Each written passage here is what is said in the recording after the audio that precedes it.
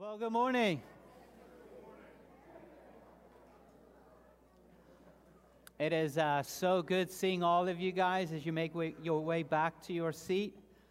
Go ahead and grab your Bible. We're going to be in Genesis chapter 3. If you're new here to our church, welcome. We're so glad to have you. You've noticed today there's a lot more children than all the other services, and that's intentional. And so what we do here at our church is the first Sunday of every month, we have what we call family service. It's an opportunity for our kindergartners and up to join us in our corporate worship because they are, in a sense, part of the church just like you are. And our responsibility is to disciple them and to show them how great God is and to proclaim the gospel to their little hearts. Even though I know for some of you are thinking, Neil, there's no way they'll understand you. There's no way they can relate to you. And I will say you're probably right.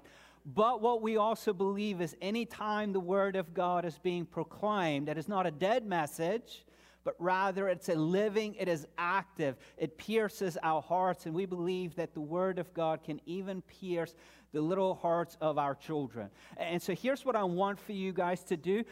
Parents, I don't want you to stress out about the behavior of your child as long as they don't run around with their shirts off around the sanctuary during the message. If they talk a little bit, that's fine, okay? It's not the end of the world. But here's what we can do together, okay? Help them try to engage me in the message. If they don't, I'm going to ask questions. Help them to answer it. Open up the Bible with them. Try to find the passage. Try to read with them together. Try to help them write a couple of words or maybe a couple of questions. And so there's so many different ways, depending on your child and their ability of what they can comprehend. There's so many different ways we can help our children to engage in the service, okay? So everybody understands what we're doing?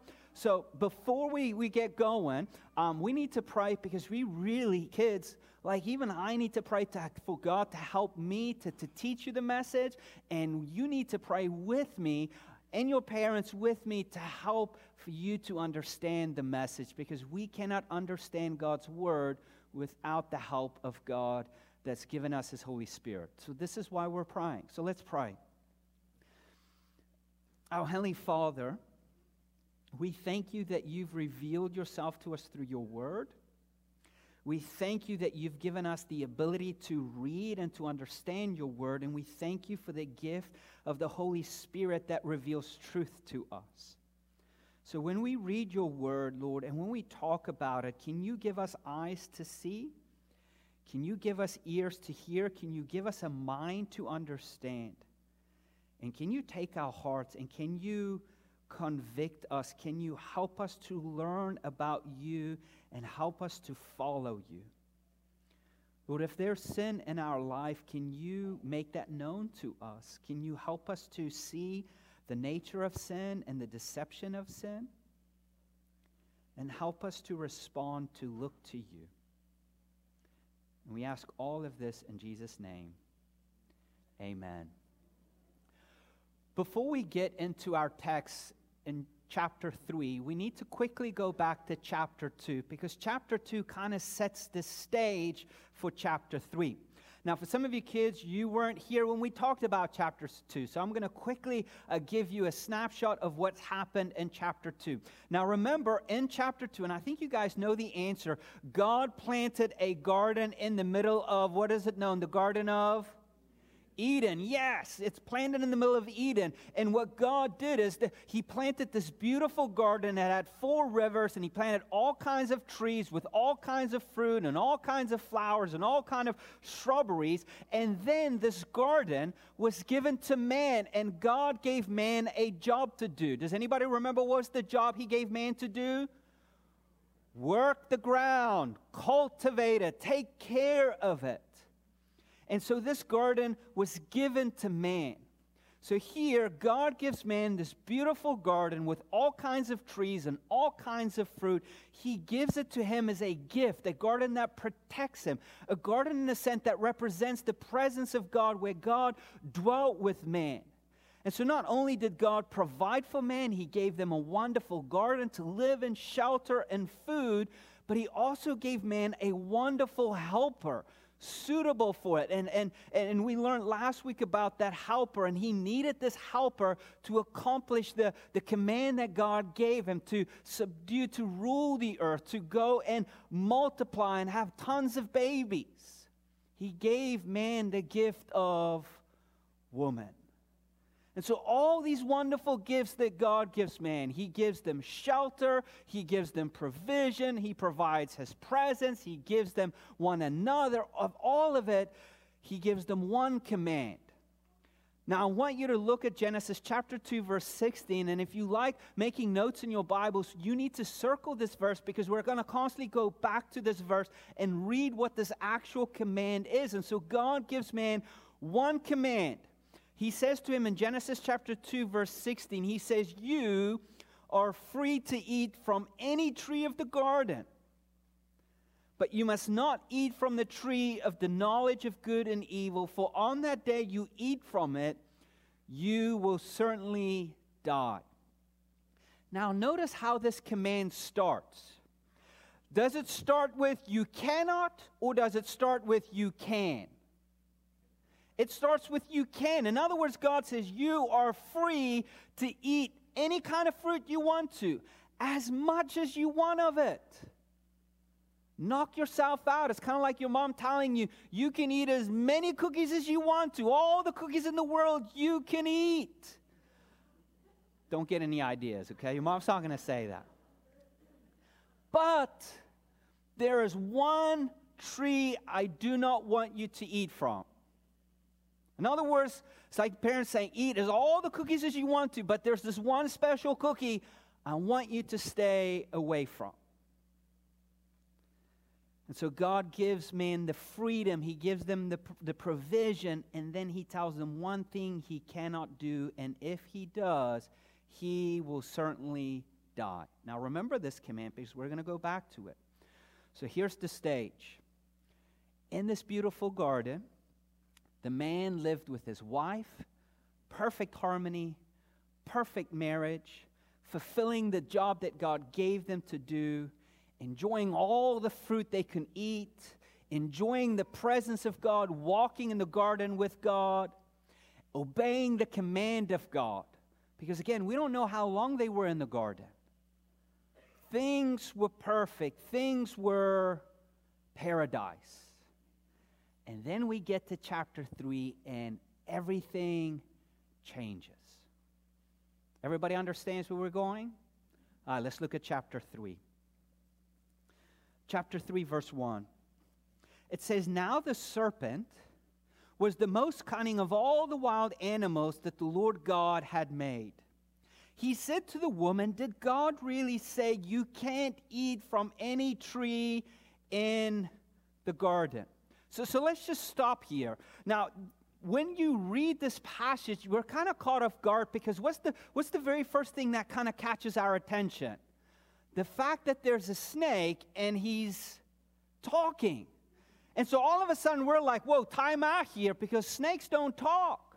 And so now all of a sudden we have all these questions about the snake, but I want you to notice that the woman doesn't call a time out. Notice the woman doesn't say, hey, snake, why are you talking? She's just listening to the question. So here's the question we've got to ask ourselves before we move on is, who is this snake? Where did this snake come from? What is the snake trying to do? Now, all of us are saying, oh, we know the snake is Satan, and it's true, but I want to show you why we know it's Satan, instead of you just saying, well, mom and dad told me it's Satan, okay? I want to show you from the Bible how we know it's Satan. So here's a couple of things, what we know in the text. I'm going to ask you a question. We're going to read verse 1 again, okay? So what does it tell us about the snake? What's the very first thing it tells us about the snake or the serpent? It's the most cunning or crafty of all the wild animals, okay? So we know it's cunning, we know it's crafty, it's trickery, it's slimy. Here's the second thing we know about the snake. Where did the snake come from? The Lord, because what did it say? It says it is the most cunning that the Lord God had made. So the serpent has its origin from God. God made it. And another thing we learn about this serpent is we know a little bit about the character of the serpent based on the question it's asking. Now, look at this question. Is this question, do you think he's for God or kind of against God? He seems like he's kind of against God. He seems like he's opposing God. So we know from the character of the serpent who's opposing God, he almost seems to speak against the things of God. And even though Genesis does not tell us the serpent, a.k.a. Satan, is the voice of Satan, he just shows us the question. So we have to find the answer to this question in the rest of the Bible. Now, in the Bible, there is one creature that hates God, opposes God, and wants to destroy everything that God has made. And we all know who that person is, right? Who is that person? It's Satan. But where in the Bible do we see that Satan? I want to show you. So let's go. You can just write the reference down because I don't think we'll have time to turn to it because we need to move on. Jesus says in John chapter 8, verse 44, okay? Yeah, quickly go turn to John 8:44. Parents, help your kids turn to that. Because I don't want you to believe. I don't want you to believe me just because what I say. I want you to believe me because of what the Bible says. Okay.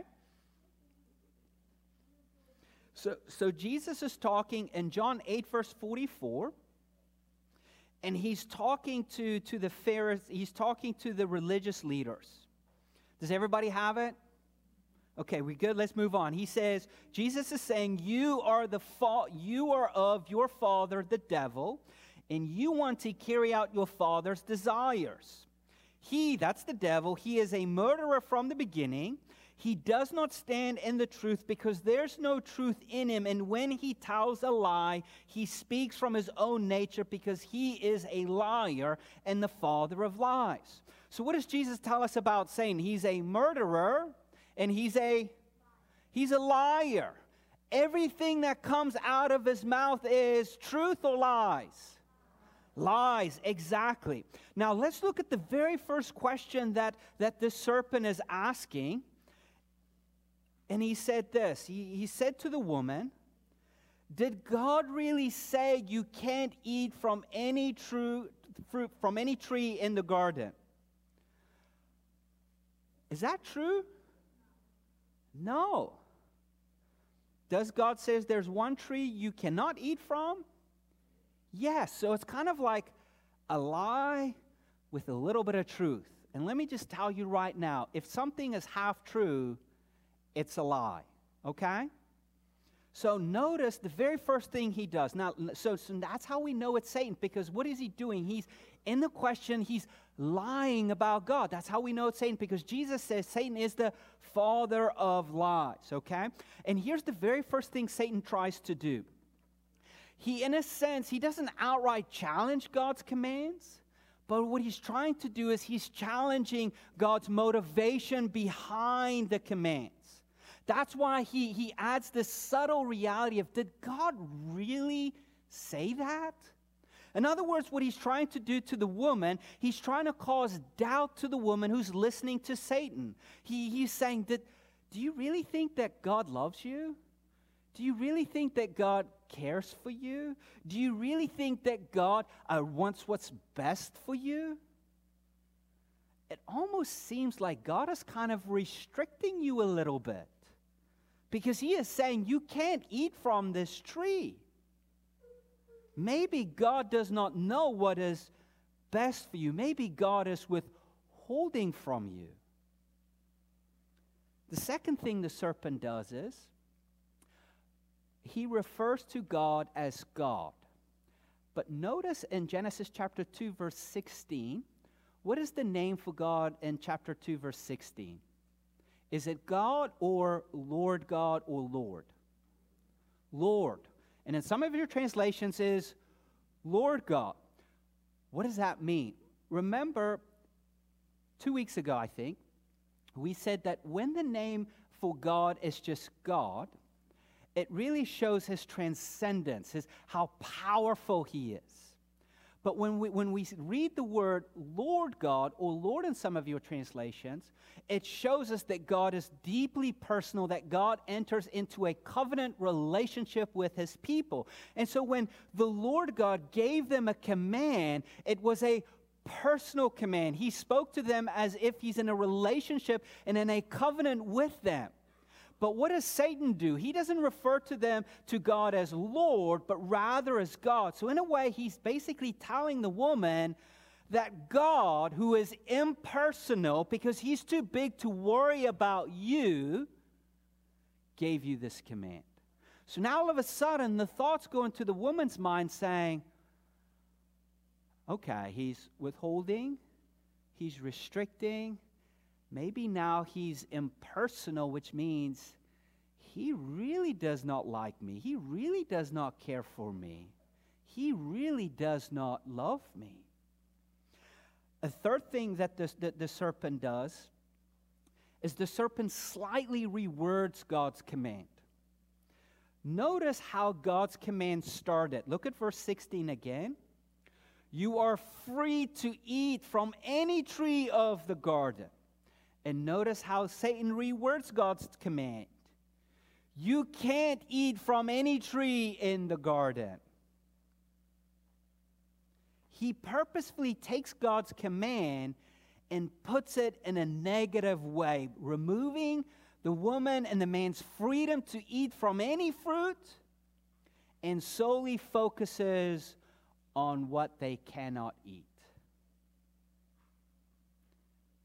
And basically, he's trying to take God and saying, God, in a sense, is restrictive. God is stingy. God does not like to share. And all of a sudden, now the woman is starting to doubt in God's provision. So what is the very first thing we can learn about this first verse? I want to teach you the deceptiveness of sin, okay? So if you're taking notes, here is the deception of sin.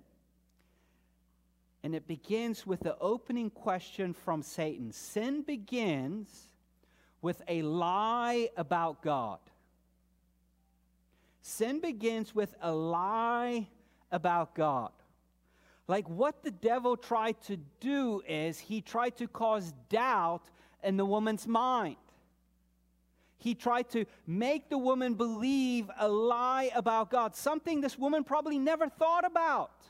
She probably never thought about God being not good and loving and caring, that God being not generous and God being impersonal, because all she's known is God being good and loving and kind and abundantly providing and walking in fellowship with him in the garden. But now all of a sudden that thought crossed her mind. And instead of saying, you know what, serpent, you're out of your mind, look at how she responds. It's almost as if she's now entertaining this lie about God. Look at verse 2. The woman said to the serpent, we may eat the fruit from the trees in the garden, but about the fruit of the tree in the middle of the garden, God said, you must not eat it or touch it, or you will die. Here's the first mistake the woman made. She was willing to actually talk to the serpent and entertain those lies. When somebody feeds you a lie, what do? You run. You don't listen. You don't argue. You run. Stranger danger. That's what she should have done. But she's entertaining it. And the way she's entertaining it, she, in a sense, as she's entertaining it, she's rehearsing God's command. And look at how she takes God's command and interprets God's command. Look at how she says it. We may eat the fruit from the trees in the garden. But there's two words she takes away. Look at verse 16. You are free, that's the first word she takes away, to eat from any. So two words she takes away, free and any. You're like, well, what's the difference? Well, it's almost like your mom saying you can eat some cookies compared to your mom saying you're free to eat any cookie. Which one sounds better? You're free to eat any, as much as you want to. You have freedom in that. Don't get any ideas. That's but that's the best I can come up with. Sorry, parents.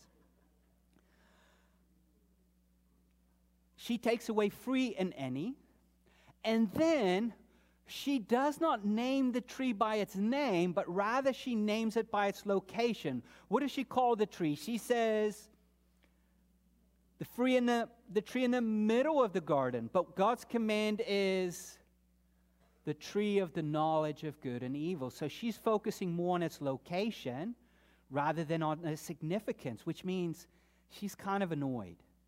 It's starting to stand out. And also look how she refers to God, as God or Lord.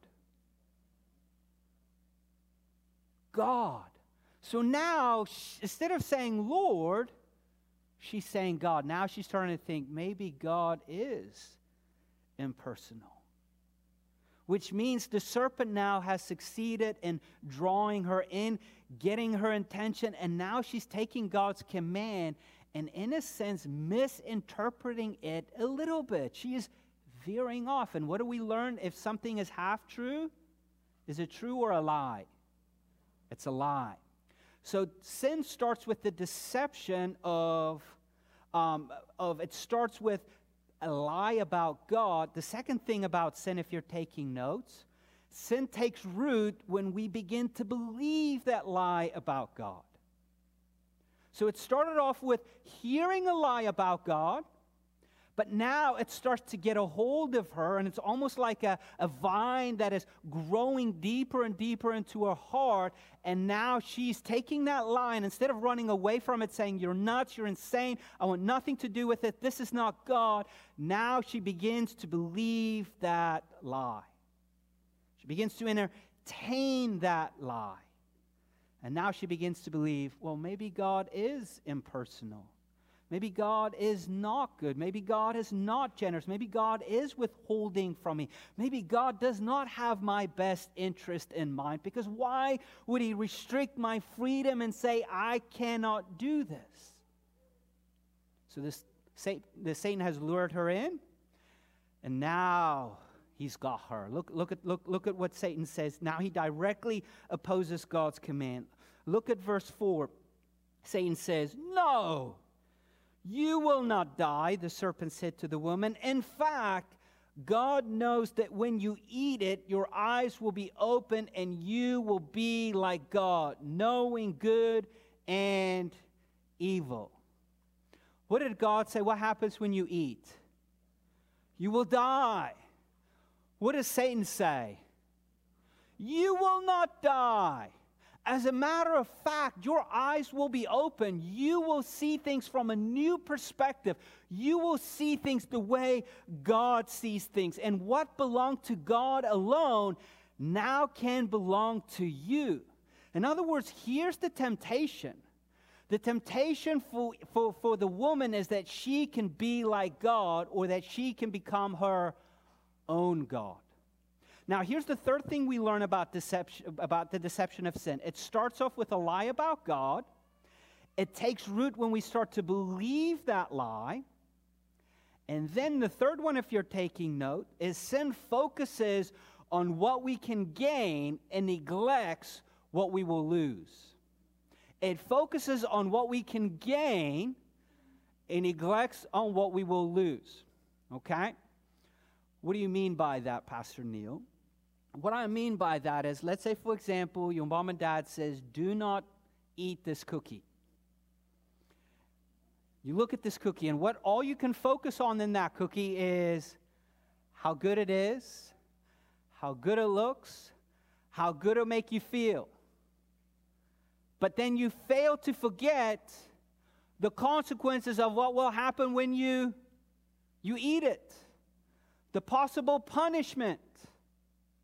What you will lose in the long run. But that's what sin does. It only focuses on what you can gain and neglects on what you can lose. So for the woman, Satan says, you will be like God. You will have a new perspective. You will be able to tell yourself what is good and what is evil. You'll be your own master. You'll be determining for your own self what you think is good and what you think is evil, and you become your own master, your own God. And for the woman, she's like, oh, that sounds great. But he fails to say that when you do that, here's what you'll lose. You'll separate yourself from God because you've rebelled against God, and the only thing that is waiting for you is death and destruction. Now, let me quickly talk to mom and dad here. Have you noticed how sin promises all that you can gain? Think about the new pandemic with gambling. All the commercials, all you can win. And they even bite you in by, in the beginning, there's nothing to lose. But here's everything you can win. That's what sin does. It focuses on all you can gain and neglects on what you can lose. All right, kids, you're back with me here. The trap is set. The woman is entertained. All she can think about is, I can be like God. I can determine what is good for me. And look at what she does in verse 6. The woman saw that the tree was good for food and delightful to look at, and that it was desirable for obtaining wisdom. So she took some of its fruit and ate it. She also gave some to her husband who was with her, and he ate it. Then the eyes of both of them were opened, and they knew they were naked. So they sewed fig leaves together and made a covering for themselves. Here's the fourth thing we learn about the deception of sin. It starts with a lie about God. Then we start to believe that lie. And then we start to focus all on what we can gain, and we forget about what we can lose. And the last one about sin is this, and I really want to emphasize this, okay? When most of us think about sin, we think about disobedience, we think about a mistake, we think about missing a mark or a standard, and sin is all that, but more. This is what sin is, and this is what we see in the text. Sin, if you're taking notes, is a willful rebellion of usurping God. It is willful in a sense that she is choosing to eat that. And what is she trying to accomplish in eating that? To become like who? Become like God. So when we read the story, it's not like, oh, they made an innocent mistake. They should have never have done it. It's a moment of weakness. No, it is a willful decision that she has made in the hopes of rebelling against God and becoming just like God. And here's how we know that. You're like, well, maybe that's a little harsh. You know, let's notice in verse 6, what did the woman saw that the tree was good for food. Remember in chapter 1 and chapter 2, who is the one who declared all things to be good? God. So in other words, God has always declared what was good and what is evil, and man who lived under God could only declare what is good and evil based on what God has declared to be good and evil. And God declared to this woman, do not eat from this fruit. Why? Because it is not good for you, but all the other fruit is good. Eat of it. And what is this woman now declaring for herself? This fruit is good. Do you see? It's not just an innocent mistake, but it's saying, I'm not going to listen to God. I am going to declare for myself what is good and what is evil. And this is what she's done. Also notice, when God created things, He created everything in order. You had God, you had man, you had woman, and then you had beast. And so God spoke to man, and man listened to God. And in a sense, man spoke to woman, and the woman listened to man. and the man and the woman oversaw the animals. That's how God created everything. But in our story, notice everything is reversed. Who spoke to who? The animals spoke to the woman, and the woman listened to the animal. The man listened to the woman, and who listened to God? Nobody. So the woman saw, she took, she ate, she gave some to her husband. She falls into the trap and the deception of the craftiness of sin. And here's what we notice, which is really strange. Nothing is said about the man. There's no interaction. He doesn't say. What does he do? He just takes it. He just eats it. And as much as we want to speculate what his role was, what he should have done, like what we do know is this, that when God speaks to man and woman, who does he initially address? Who does he hold accountable for? Who's responsible for their actions? Man. He's going to address man. So somehow man drops the ball. And after they ate it, they realized that now they're naked. They run, they make coverings, their eyes are opened. And notice, they did not die immediately, but what we're going to see is they certainly did spiritually die, because now they've been separated from God. And what we're going to see through the rest of the book of Genesis, anytime we read a genealogy, we're going to read so-and-so lived for so many years, and what happened to them? And they die. And you know why the author is saying that? He's reminding us, this is the consequences of sin, death. And then we come to Enoch, and we're like, oh, he doesn't die. And what happens to the next guy? He dies. Let's move on. Having rebelled against God, look at what happens next. Verse 8 says this: the man and his wife heard the sound of the Lord God walking in the garden at the time of the evening breeze. And they hid from the Lord God among the trees of the garden. Notice how it describes God. Impersonal or personal? Because what is God personal? Because what is God doing? He's walking in the garden. Why is he walking in the garden? Because he needs fresh air? No, he's walking in the garden because he is in constant relationship with the man and the woman. But now, instead of man running towards him and walking with him when they hear God, now we learn something else. What did they do? They hid. Why? We're going to find out, because they were afraid, because they realized they were naked. Let's look at verse 9, and then we're almost done, then we're going to do response. So the Lord God called out to the man and said to him, "Where are you?" And he said, "I heard you in the garden, and I was afraid because I was naked, so I hid." Then he asked, "Who told you that you were naked? Did you eat from the tree that I commanded you not to eat from?"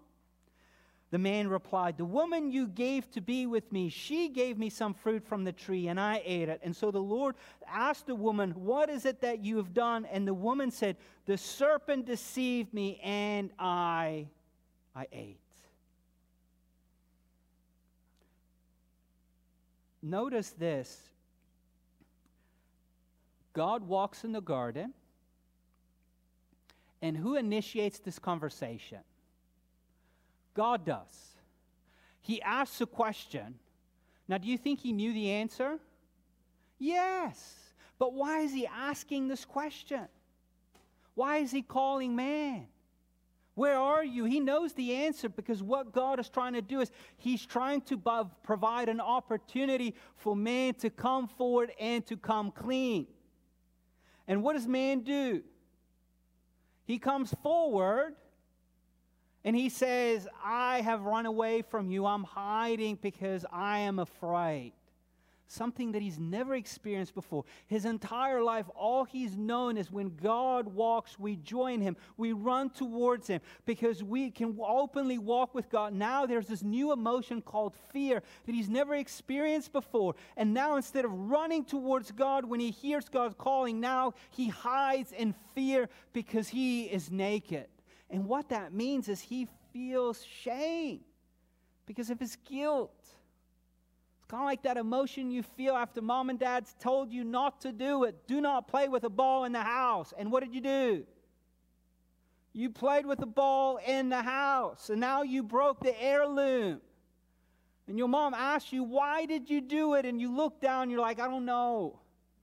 And you're overwhelmed with emotions. You're afraid because of what mom and dad's going to do to you. And you feel guilt and shame. That is the emotion they felt. And as God continues to question man, look at what man does. He self-justifies. He makes excuses. And he blames God. And then he blames the woman. He says to God, he says, I only did it because you made her and gave her to me.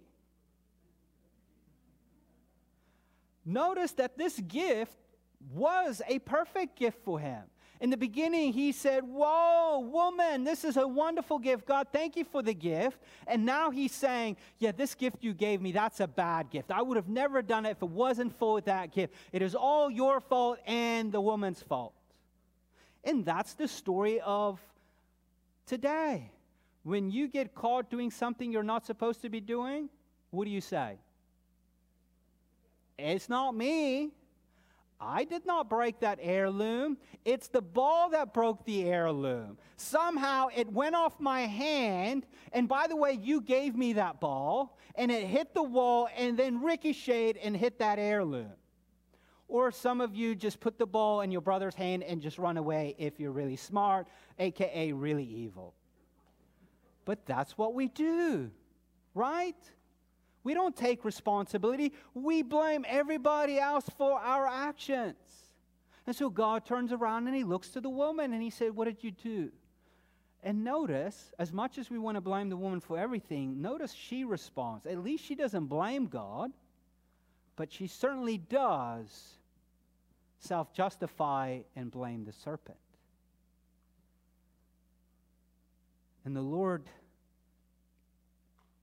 is now about to give them the charges. And we're going to talk about it next week. Okay? So let's do response. You guys did such a great job today. So if you want to know, kids, why you have a hard time listening to mom and dad, why sometimes you feel certain emotions, mom and dad, if you want to know what's wrong with your kids, if you want to know what's wrong with your husband, if you want to know what's wrong with your wife, if you want to know what's wrong with your boss, if you want to know what's wrong with the country, or the political system, or the political party, let me tell you, it's called Genesis chapter 3. This is what's wrong. And next week we'll talk more about it. But I want us to start applying this passage to ourselves here. Because here's the reality. Just like Chris said in Confession and Assurance, the story of man and woman willfully rebelling against God is not just their story, but it's also whose story? It's our story. Like as we look at this text, we see it wasn't an innocent disobedience, but it was a willful rebellion of wanting to replace God with self. And it all starts with a lie about God, and now entertaining that lie, and now to begin to believe that lie about God, and the action of unbelief and who God is and who he says he is about himself now becomes the breeding ground for all kinds of evil. And then we begin to put ourselves at the center of everything. We make everything about ourselves, thinking that we ourselves can be like God and determine what is good for ourselves, what is evil for ourselves. And here's what the world's telling you. You are your own master. You are in control of your own destiny. You can determine for yourself what is good and for yourself what is evil. And you can determine all kinds of things, and no one can say anything about it. You know what that is called?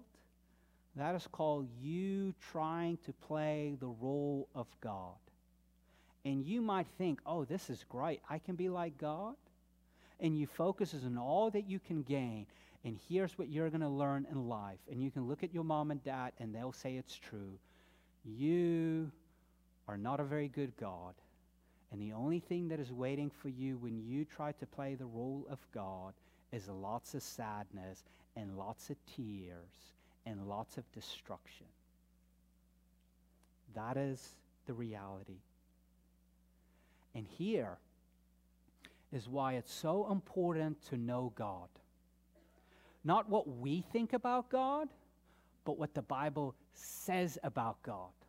Because you and me, humanity has this enemy that wants to destroy all that God has made. And the way he wants to destroy all that God has made is by feeding us lies, by telling us half-truths about God. And if we don't know the God of the Bible, guess what? You're going to start to believe some of these lies about God. And when you start to believe some of these lies about God and you start acting on those lies, there's only death, there's only destruction. And this is why you need to know the God of the Bible, so that when you are being fed these lies, you can say, hey, time out here. I don't think that's true.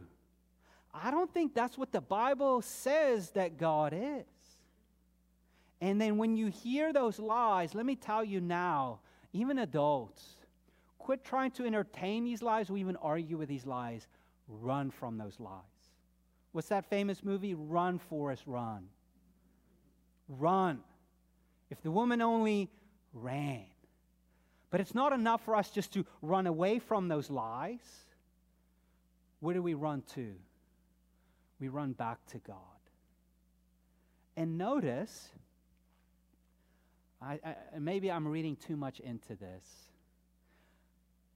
Instead of running away from those lies, they should have run to God.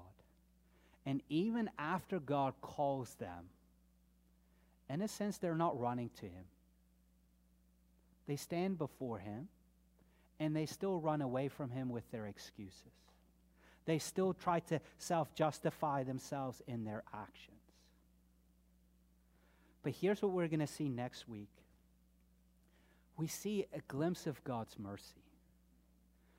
Knowing what they've done, God does not destroy them. But what does God do? He calls them. And as He calls them, He provides them an opportunity to come clean. And even though they refuse to come clean and they blame everybody else, God now gives out their punishment, the consequences for their actions. And even as God gives out the consequences of their actions, there's this verse next week that talks about hope and victory that it will have over their enemy. And this victory and this hope will come from the offspring of woman. And the entire book of Genesis is about this offspring that's going to accomplish a victory over our enemy. And we all know who the offspring is. His name is Jesus. And Jesus finally comes. And He lives a life we could not live. And He dies a death we were all supposed to die. And He calls us. And as He calls us and as we hear His voice, do not run away from Him in your guilt and shame, but run towards Him. You know why? Because He's taken care of your guilt and shame. Do not come to Him and say, it's everybody else's fault, and self-justify yourself. But come before Him and say, God, you're right. I've rebelled against you. I thought that I could be a better God than you, and I knew what is best. And God says, I accept you, not because what you've acknowledged you did is wrong, but I accept you because what my Son has done. And you've received what my Son has done by acknowledging that what you've done was wrong. That is a step of faith.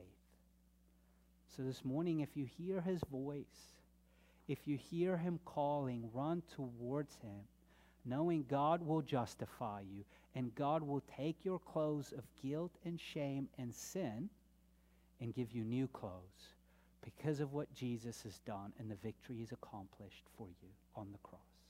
Let me pray for us. Our Heavenly Father, can you forgive us of the lies that we have believed about you? Forgive us for the many times that we think that you were not a good God, you're not merciful, you're not kind, you're not generous, you do not know what is best for us, and we have placed ourselves in your place. We thought we could do better. We thought we knew what was better. And Lord, ultimately we have rebelled against you, and we have learned the hard way that apart from you is only death and destruction. Lord, can you help us to continually run towards you, to continue to believe the truth that you tell us about yourself in your word, to continually believe that you've made a way for us to go back with you through your Son, Jesus. To believe that we don't have to make excuses for our actions, but we can take responsibility for our actions, knowing that you will accept us because of what your Son has done for us on the cross. So help us in humility and in genuine repentance to come before you and to turn from our sins and turn towards you and to trust you in your goodness. We ask all of this in Jesus' name. Amen.